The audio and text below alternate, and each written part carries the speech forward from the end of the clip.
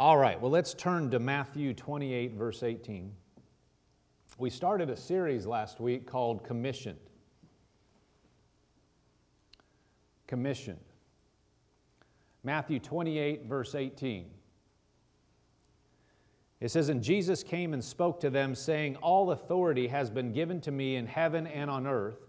Go therefore and make disciples of all nations, baptizing them in the name of the Father and the Son and the Holy Spirit, teaching them to observe all things that I have commanded you, and lo, I am with you always, even to the end of the age. Amen." Now this is Jesus speaking. He said, "Go therefore and make disciples of all nations, baptizing them in the name of the Father and of the Son and of the Holy Spirit." Let's look at Mark 16:15.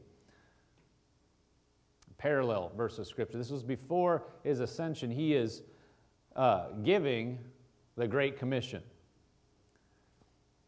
It says, He said to them, "Go into all the world and preach the gospel to every creature. He who believes and is baptized will be saved, but he who does not believe will be condemned. And these signs will follow those who believe. In my name they will cast out demons, they will speak with new tongues, they will take up serpents, and if they drink anything deadly, it will by no means hurt them. They will lay hands on the sick, and they will recover." Notice in verse 15, He said, "Go into all the world and preach the gospel to every creature." He said, "He who believes and is baptized will be saved. He who does not believe will be condemned." Notice, we're to go into all the world and preach the gospel, and then it says whoever believes is going to be saved and baptized. Baptized means that you are immersed in Him. There's multiple baptisms spoken about in the Word, okay? There is water baptism, but baptized just means to dunk. There's so many scriptures that talk about us being in Christ, in Him. That's what that means. Now, you'd have to contradict the rest of Scripture to say Jesus is talking about water baptism as if you don't get dunked, you're not going to heaven in water. Some people teach that.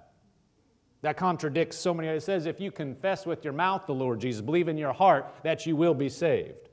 Water baptism is an outward expression of an inward truth. It's a symbol. Amen? It doesn't save you. But keep that verse up. Notice what it says though. He who believes and is baptized will be saved. He who does not believe will be condemned. So we're to preach the gospel to every creature, and they that believe are going to be saved. Notice, those that don't believe are going to be condemned. It didn't say, you go and save the people. It says, you preach the gospel. If they receive it, they're going to be saved. If they believe, they'll be saved. If they reject it, they won't be saved. They'll be condemned. You don't save anybody. I don't save anybody. We preach the gospel, though. Luke 24, verse 46. It says, "Then He said to them, Thus it is written, and thus it was necessary for the Christ to suffer and to rise from the dead the third day, and that repentance and remission of sins should be preached in His name to all nations, beginning at Jerusalem. And you are witnesses of these things. Behold, I send the promise of the Father upon you. Tarry in the city of Jerusalem until you are endued with power from on high." Notice in verse 47 it says that repentance and remission of sins should be preached in His name to all nations, beginning at Jerusalem. It said, you are witnesses of these things. Well, you're not a direct witness, you and I aren't, but we have received the word, and now we're to do the same thing. We're to go and preach the gospel. And then He said He's going to send the promise of the Father. He said, wait. He said, tarry in the city of Jerusalem, verse 49, until you are endued from power from on high. Well, that's something that goes along with this. You're supposed to be baptized with the Holy Spirit in order to be the best witness you can. That goes with this. It's not optional. He said it in the same area. Now let's look again at we're not going to put it up on the screen, but the word commission, I'm going to read you some definitions of commission. This is called the Great Commission. You can see this is what Jesus is doing here when you see these definitions. It says it could be a formal written warrant granting the power to perform various acts or duties. Well, we don't have something written originally, but now we do. We have the Word of God that we just read that says that we have the power to go do what God has called us to do through Jesus. It said, go into all the world and preach the gospel, and these signs will follow you. Well, He's giving us authority and giving us the commission to go and share the Word of God. The second meaning says an authorization or command to act in a prescribed manner or to perform prescribed acts. The Great Commission is a command. It's not optional. He said, go. He didn't say if you feel like it. Didn't say if you think you're qualified. He said, go. So that means we're to go. That means we have what we need. That means we're able. We're able to do what He told us to do.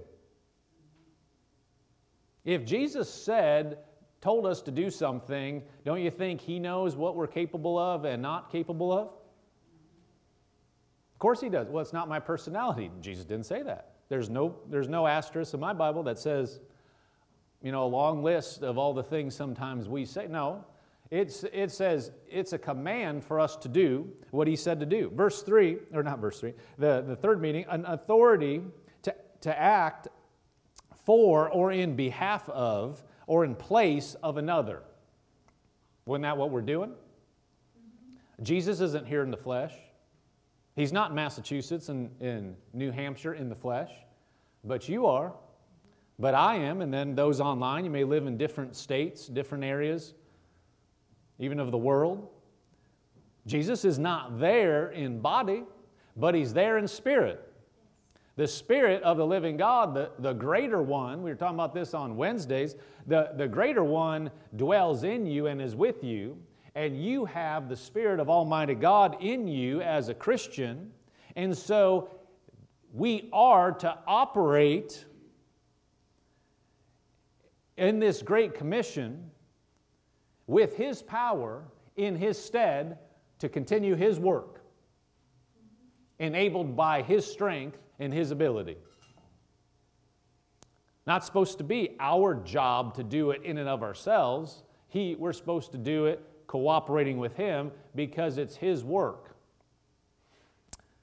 It also means a task or matter entrusted to one as an agent of another. Did you know you were an agent? Sometimes we're secret agents. Sometimes you need to be, sometimes that's the way it happened. We don't need to be secret about this, but we are an agent of the Lord to get the job done. Now, some synonyms for commission are delegate, deputize, some things related to commission, assign, charge, appoint, designate, name, nominate. Jesus gave, if you're a Christian, Jesus gave you this commission. He gave me this commission.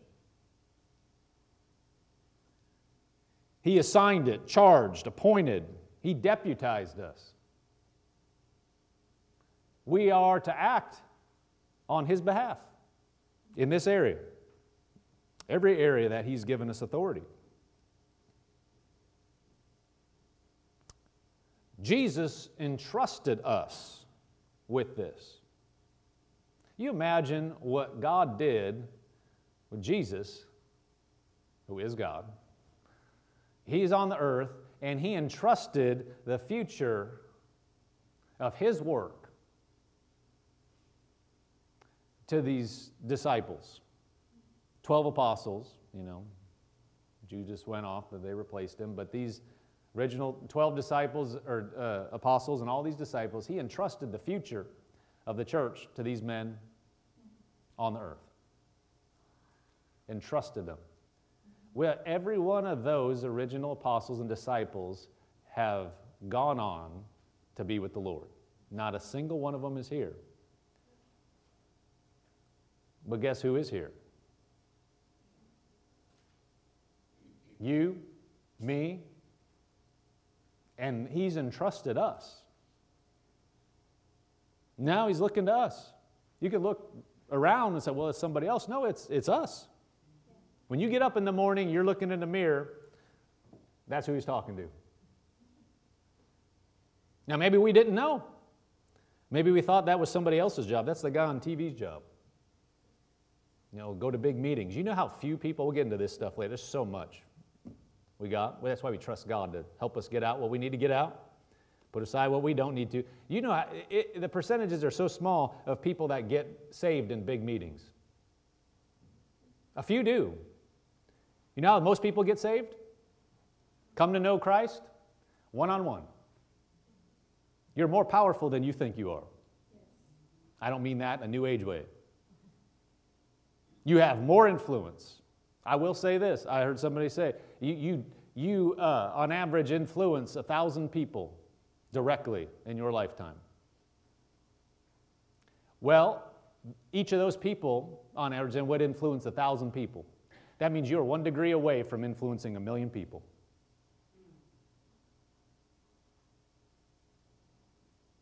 And you're 2 degrees away from influencing 1 billion people. That means you impact somebody. You think, oh, I didn't do much. They impact, what you did impacted every one of them. Every one of the people they impact. That's just a person. Not somebody with a big platform. Just you. Just me. Sometimes we delegate or relegate it to somebody else. That's somebody else that has the quote-unquote anointing. There are people that are anointed to preach and teach and evangelistic. That's not just their job. This is all of our job.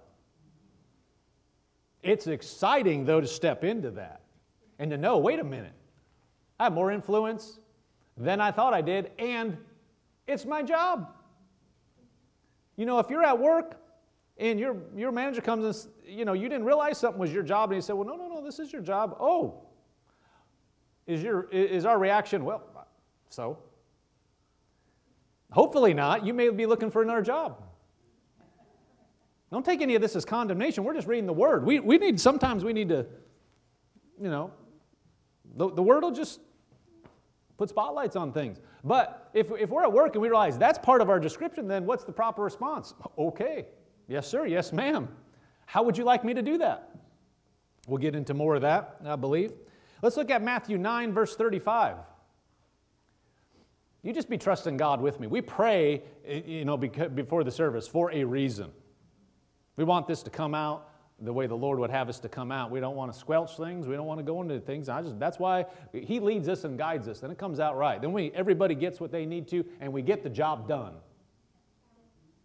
But this is not a talk.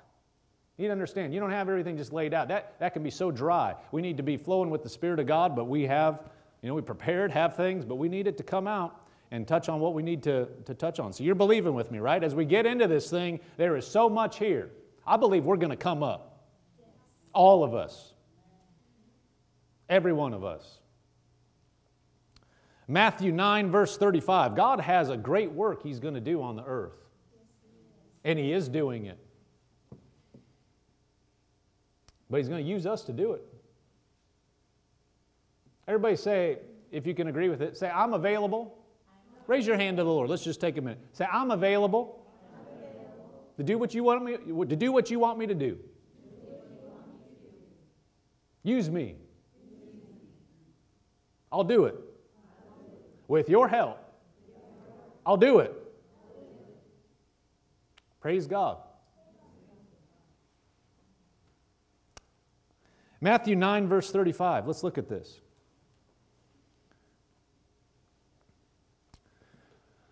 Then Jesus went about all the cities and villages, teaching in their synagogues, preaching the gospel of the kingdom, and healing every sickness and every disease among the people. But when He saw the multitudes, He was moved with compassion for them, because they were weary and scattered like sheep, having no shepherd. Then He said to the disciples, the harvest truly is plentiful, but the laborers are few. Therefore pray the Lord of the harvest to send out laborers into his harvest. Let's go back to verse 36. It says, but when he saw the multitudes, Jesus, he was moved with compassion for them because they were weary and scattered like sheep, having no shepherd. Then he said to his disciples that the harvest truly is plentiful, but the laborers are few. Therefore pray the Lord of the harvest to send out laborers into his harvest. Let's look at it in the NLT. When he saw the crowds, he had compassion on them because they were confused and helpless, like sheep without a shepherd. Then he said to the disciples, the harvest truly is plentiful, but the laborers are few. Therefore pray the Lord of the harvest to send out laborers into his harvest. Notice verse 36. When he saw the crowds, he had compassion on them because they were confused and helpless. Notice that. Verse 37, then he said to the disciples, the harvest truly is plentiful.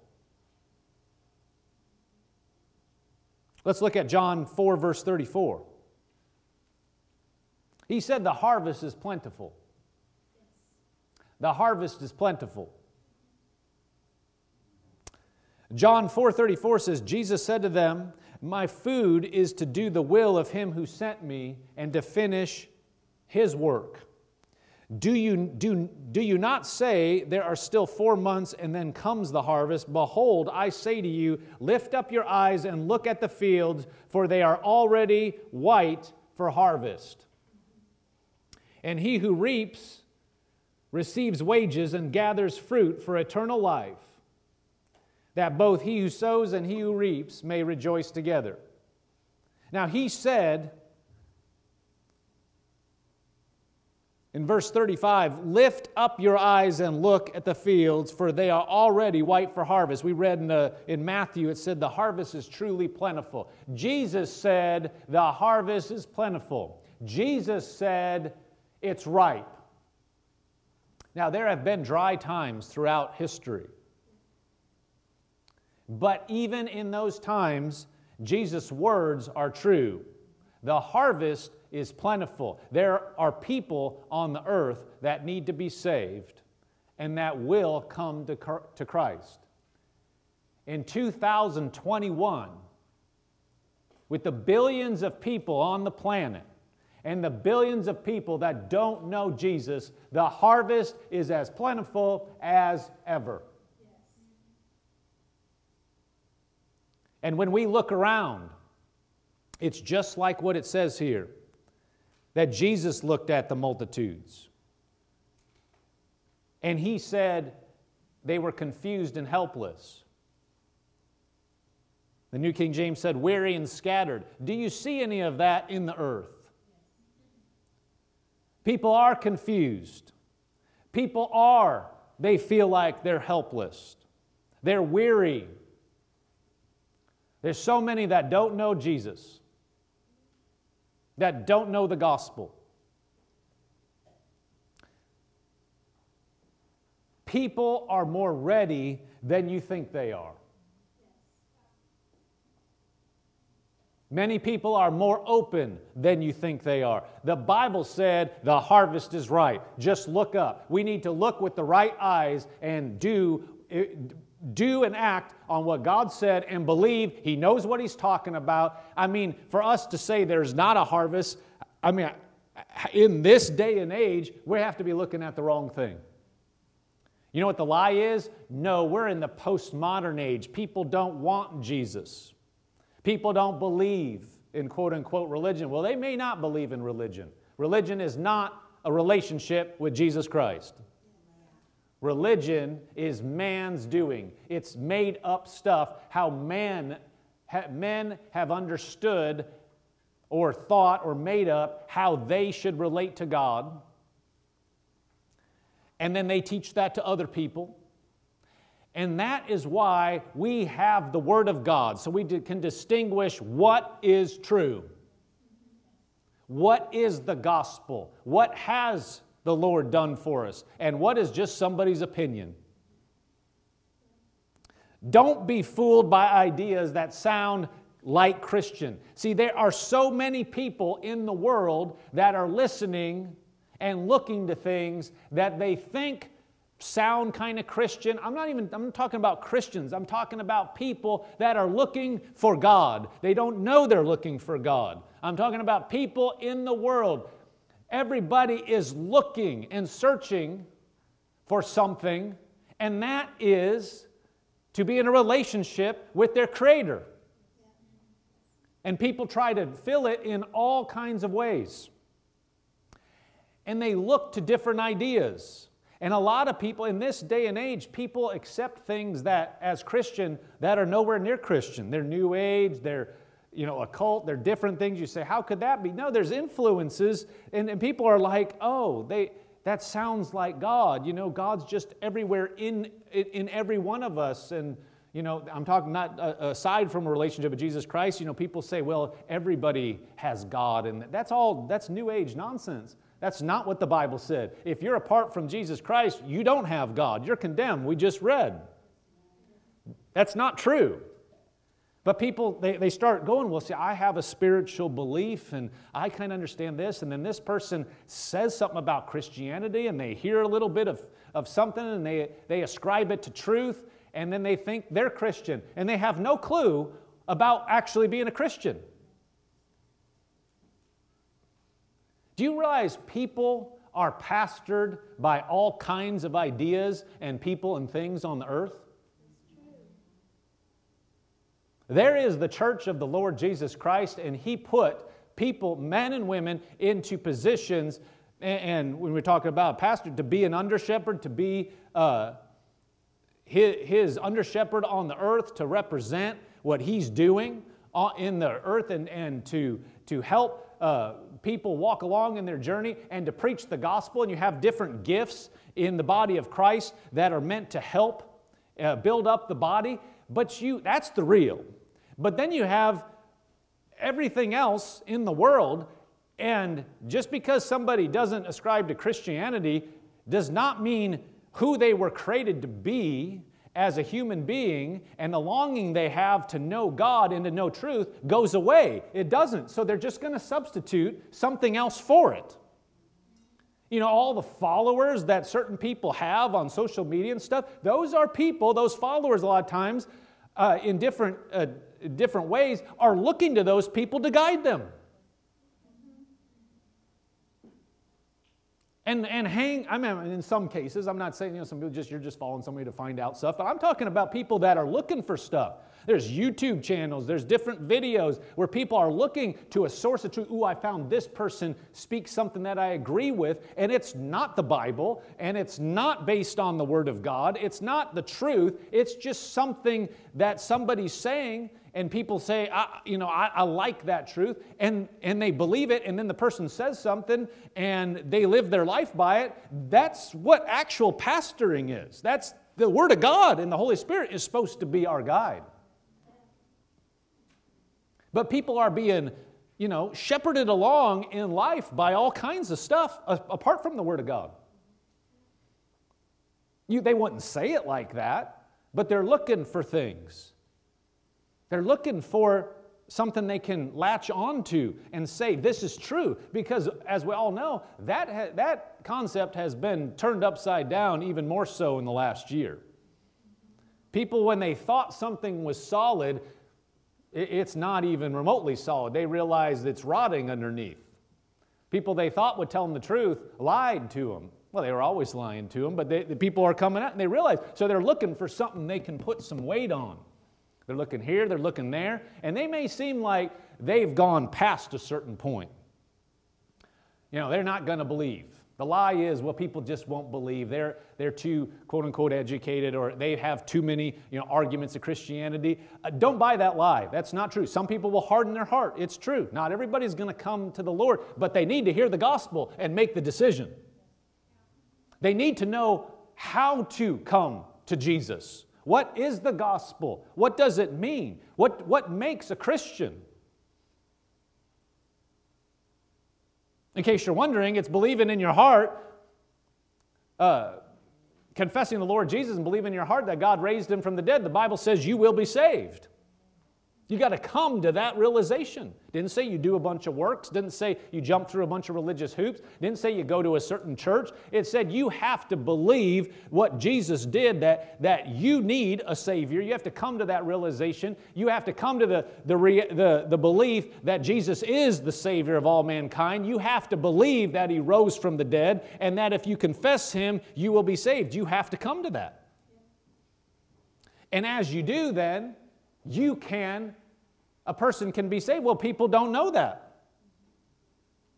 Think, well, that's self-evident. No, they don't. A lot of people think just however.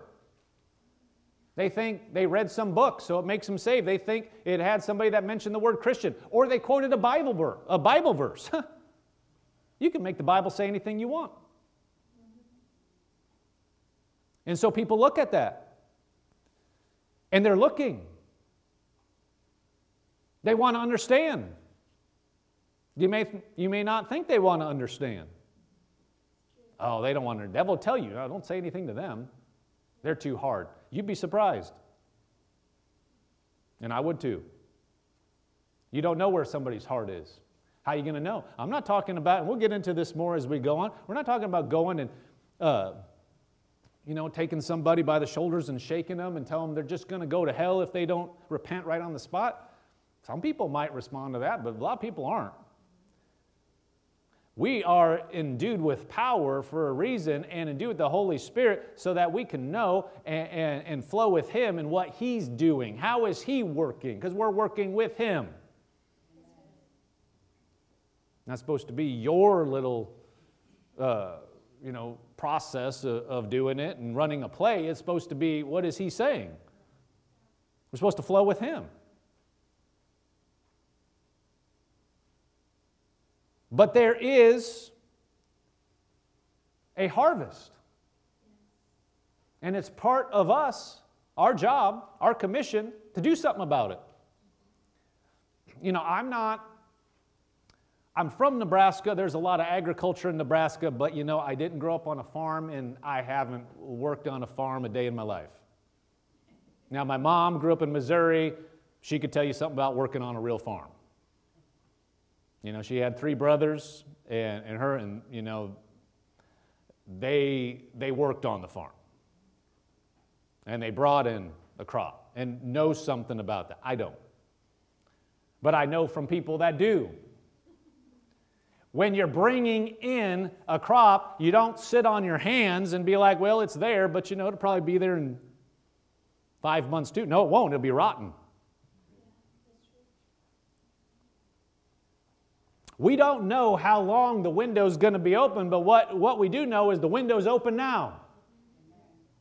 And the harvest is ripe now.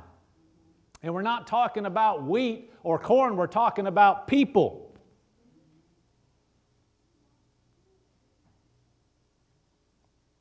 People. Look at 2 Corinthians 5, verse 17. You're a little ahead of myself, but that's okay. We'll catch up. 2 Corinthians 5:17 said, therefore, if anyone is in Christ, he is a new creation. Old things have passed away. Behold, all things have become new. Now all things are of God, who has reconciled us to Himself through Jesus Christ, and has given us the ministry of reconciliation. Given who? Given us the ministry of reconciliation. That is, that God was in Christ reconciling the world to Himself, not imputing their trespasses to them, and has committed to us the word of reconciliation. Now then, we are ambassadors for Christ, as though God were pleading through us. We implore you on Christ's behalf, be reconciled to God. Let's look at this in the NLT. Same passages. Verse 17 said, this means that anyone who belongs to Christ has become a new person. The old life is gone, a new life has begun. This is what we want for people.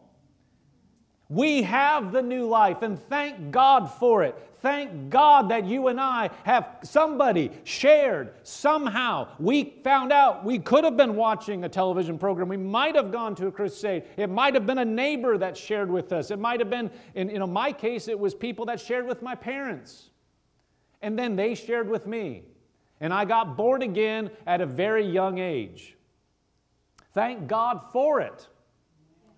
Thank God that if we've trusted Christ, we know Him, we have a glorious future in heaven. Right now, we can reach out to Him, talk to Him at any point. We have the Spirit of God inside of us. We can have all our needs met through Him. We can walk in a life that honors Him and that He'll take care of us. And we can be healed of anything that comes against our bodies, and we can be fulfilled. But there are people that have never had that experience. They don't know the truth of God's Word. They don't know that they can be a new creature. Thank God this is a familiar verse of Scripture to people that have been around the Word of Faith movement. Anyone who belongs to Christ has become a new person, a new creature. And we can say, thank God I'm a new creature. Thank God I'm a new creation. Thank God everything I did in the past has all been washed away. And we can rejoice in that, and we can get grounded in that, and we can live in that. But there are people that have never known that truth and don't know what it is to know God. They don't know what it is to wake up in the morning and to know that the Father in heaven is their Father. They don't know that they could be right with Him. They may be living completely in sin, completely lost in every way in life. They could be looking like everything on the outside looks just great to people, but inside they're dying because they don't know where they're really going in life. They don't understand truth. They may be able to spout to you many arguments and debates and everything, but inside they don't know. And we can't sit on this in our lives. Thank God we can know, but we can also say it to somebody else and speak it, because there is a world that's waiting just for this. Look at the next verse. It says, let's look at 17 and then we'll go into 18. It says, this means that anyone who belongs to Christ has become a new person. The old life is gone, a new life has begun. Verse 18, and all of this is a gift from God who brought us back to Himself through Christ. And God has given us this task of reconciling people to Him. Read that again. God has given us this task. He's given who? Us. What? This task. Of what? Reconciling people to Him.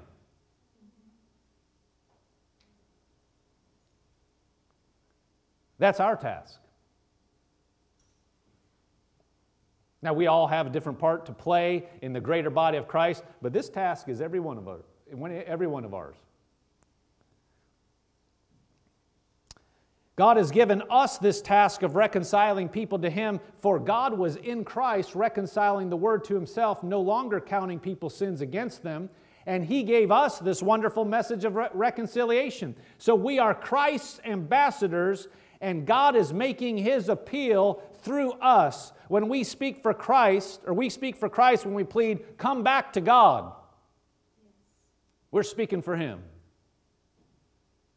We're giving Him a voice. Say, wasn't He almighty? Can't He do whatever? He doesn't force anybody to bow the knee to Him. And He's ordained that the gospel would be preached through men and women just like us, to give Him an avenue to speak to their hearts. Now, they can close the door. They can also open the door. But He's given us that task. To do and continue the work that Jesus began. We're to finish His work. Look real briefly at John 4:34. We were there, but I want you to notice this part of it. John 4:34. Said, Jesus said to them, my food is to do the will of him who sent me and to finish his work. Then after this he said, look up, the harvest is already white. But it says, my food is to do the will of him who sent me and to finish his work. He's saying, my food is to do the will of the Father. Then he gave us, we read in those first few verses and these verses as well, then he turned around and he gave us the task of continuing his work, which is the work of the Father and his will. And he said his food is to do the work of the Father. Well, our food is to do his work and to carry it on.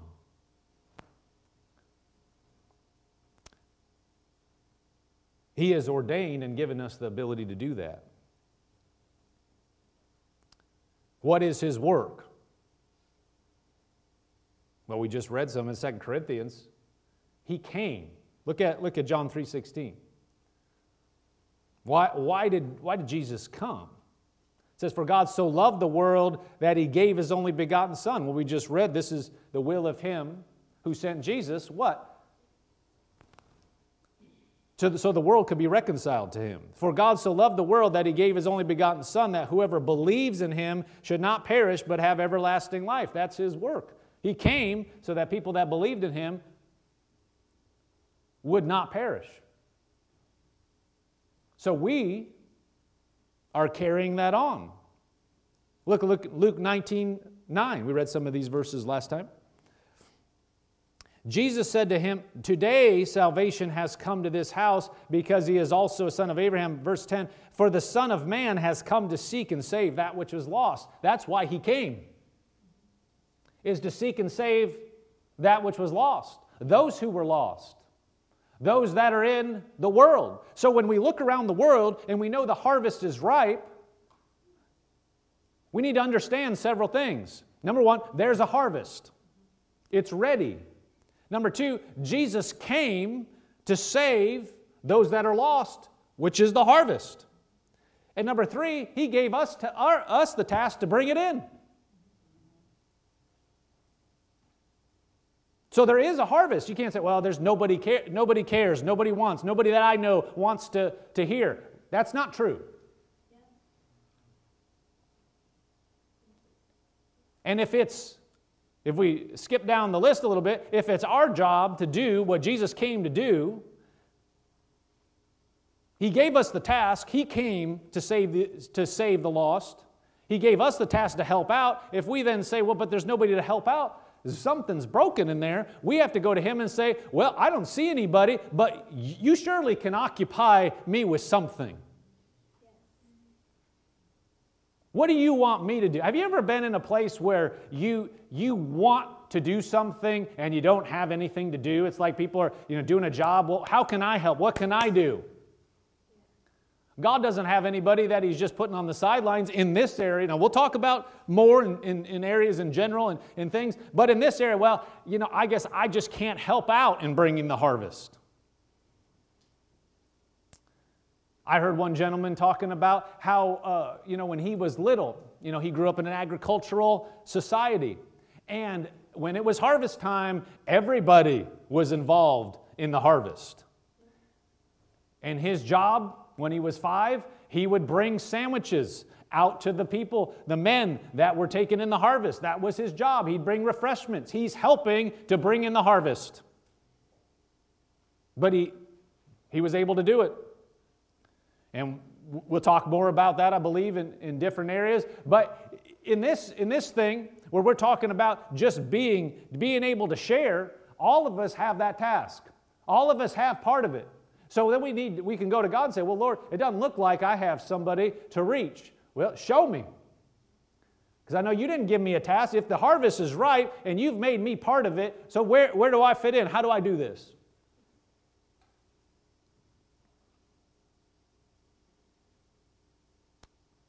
If Jesus came to seek and save the lost and came and he mentioned the harvest and he said, look, it's ripe, then reaching those that haven't heard the gospel must be one of our priorities. If he came to seek and save the lost, and it's ready to be saved, then it's got to be our priority to get that done. We can't make another priority. If Jesus came, so that whoever who believed on him would not perish, but have everlasting life, and that he came to seek and save the lost, and we're to do what he gave us the task of reconciliation, then logically, what's the next thing that we should be asking? Okay, how do I get that done? Because I need to help out with that. That's my priority. Now, that doesn't mean we drop everything else. We can have good services, we can have the teaching of the Word, we can be built up, but we can't drop that. We have to say, well, how can I get that part done too?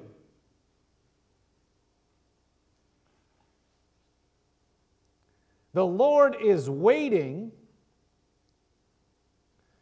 for the precious fruit of the earth to come in. It is harvest time. It has been throughout history. But here's a thought. You're not going to get to harvest in anybody else's lifetime anyway. For the Christian, this is the only shot you get. You say, well, Jesus may be coming back, soon or not. You would think he is, but let's say he doesn't for 150 years. And I know everybody's going, oh, there's no way. Just know that's what we're saying, and I believe that's probably true. Just know there's people 50 years ago that thought the same thing. They thought there's no way I'm going to grow up without Jesus coming back. And they're senior citizens now. Is this true or not? I've heard multiple witnesses talk about, they didn't want to bring people into the world, children into the world, because they thought it was too bad in the 60s and 70s. Well, look around. I mean, we just stop the work of God because, well, no, we keep going because you know what? This is your lifetime. All these commands were to the church, and this is the shot we get.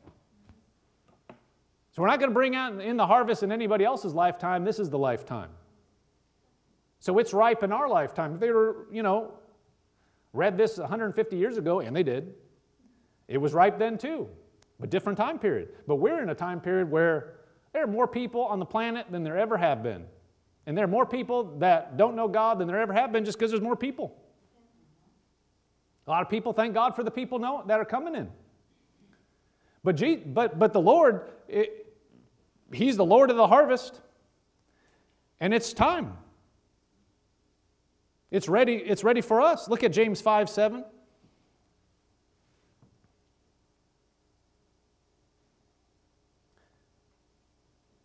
Just leave that up. I made a comment here. Our task is to bring in the harvest. It's not going to bring itself in.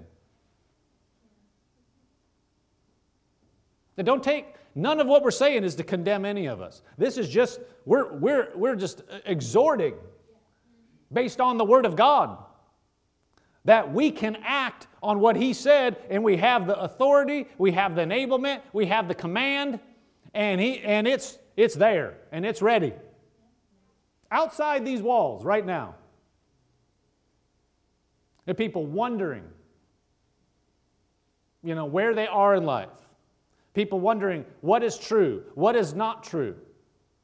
Maybe grappling with the they might have heard something somebody said, but they're not certain. They need another witness to come by and just say something to them. We'd be led in that. Look at James 5, verse 7. It says, "Therefore be patient, brethren, until the coming of the Lord. See how the farmer waits for the precious fruit of the earth, waiting patiently for it until he receives the early and latter rain. You also be patient, establish your hearts, for the coming of the Lord is at hand." Look at the NLT. It says, "Dear brothers and sisters, be patient as you wait for the Lord's return. Consider the farmers who patiently wait for the rains in the fall and in the spring. They look eagerly for the valuable harvest to ripen." What did Jesus say about the harvest? It's already ripe. It's already there. It's already right. Like I said earlier, we don't know how long the window of opportunity will be open, but it's open now. What we do know is if Jesus waits and doesn't come back, the death rate on the earth is 100%. What that means is if Jesus doesn't come back for 150 years, not one of us will be here. Everybody is going to die. And it's a matter of where they're going to go. It's a matter of what kind of life are they going to live. Jesus said, the Lord said here that through James, the precious fruit of the earth. The farmer waits for the precious fruit of the earth. The precious fruit of the earth is what Jesus came to seek and save, which is the lost. He came so that people that believed in Him could have eternal life. That's His heart. And then they can grow up and know Him and walk with Him and grow into a relationship and increase. That's all His heart. He's been patient. And we don't know how long it's going to go on. But what we do know, I mean, really, at the end of the day, you can't do anything about that. Except you can get your part of the work done. We can hasten His return as we get the work done so that everybody that's going to come in will come in. So that's what you can do. But when I say you can't do anything about it, you can't change the general timing. You can do your part. But you talking about it's not going to change anything. Me talking about like discerning or debating and what this scripture means and that scripture means and when do you think the Lord's going to get done? The only thing we could actually do is get about the work so we get to the place where it could happen. That's it. That's the only lever I have to pull. And at the end of the day, I just want to be doing what He called me to do. When He shows up, either He's going to show up or I'm going to go to meet Him, one of the two. And either way, I want to be saying, well, I was doing what you told me to do, and I was going about your priority and getting the job done, and here I am, or howdy, here you are. Amen?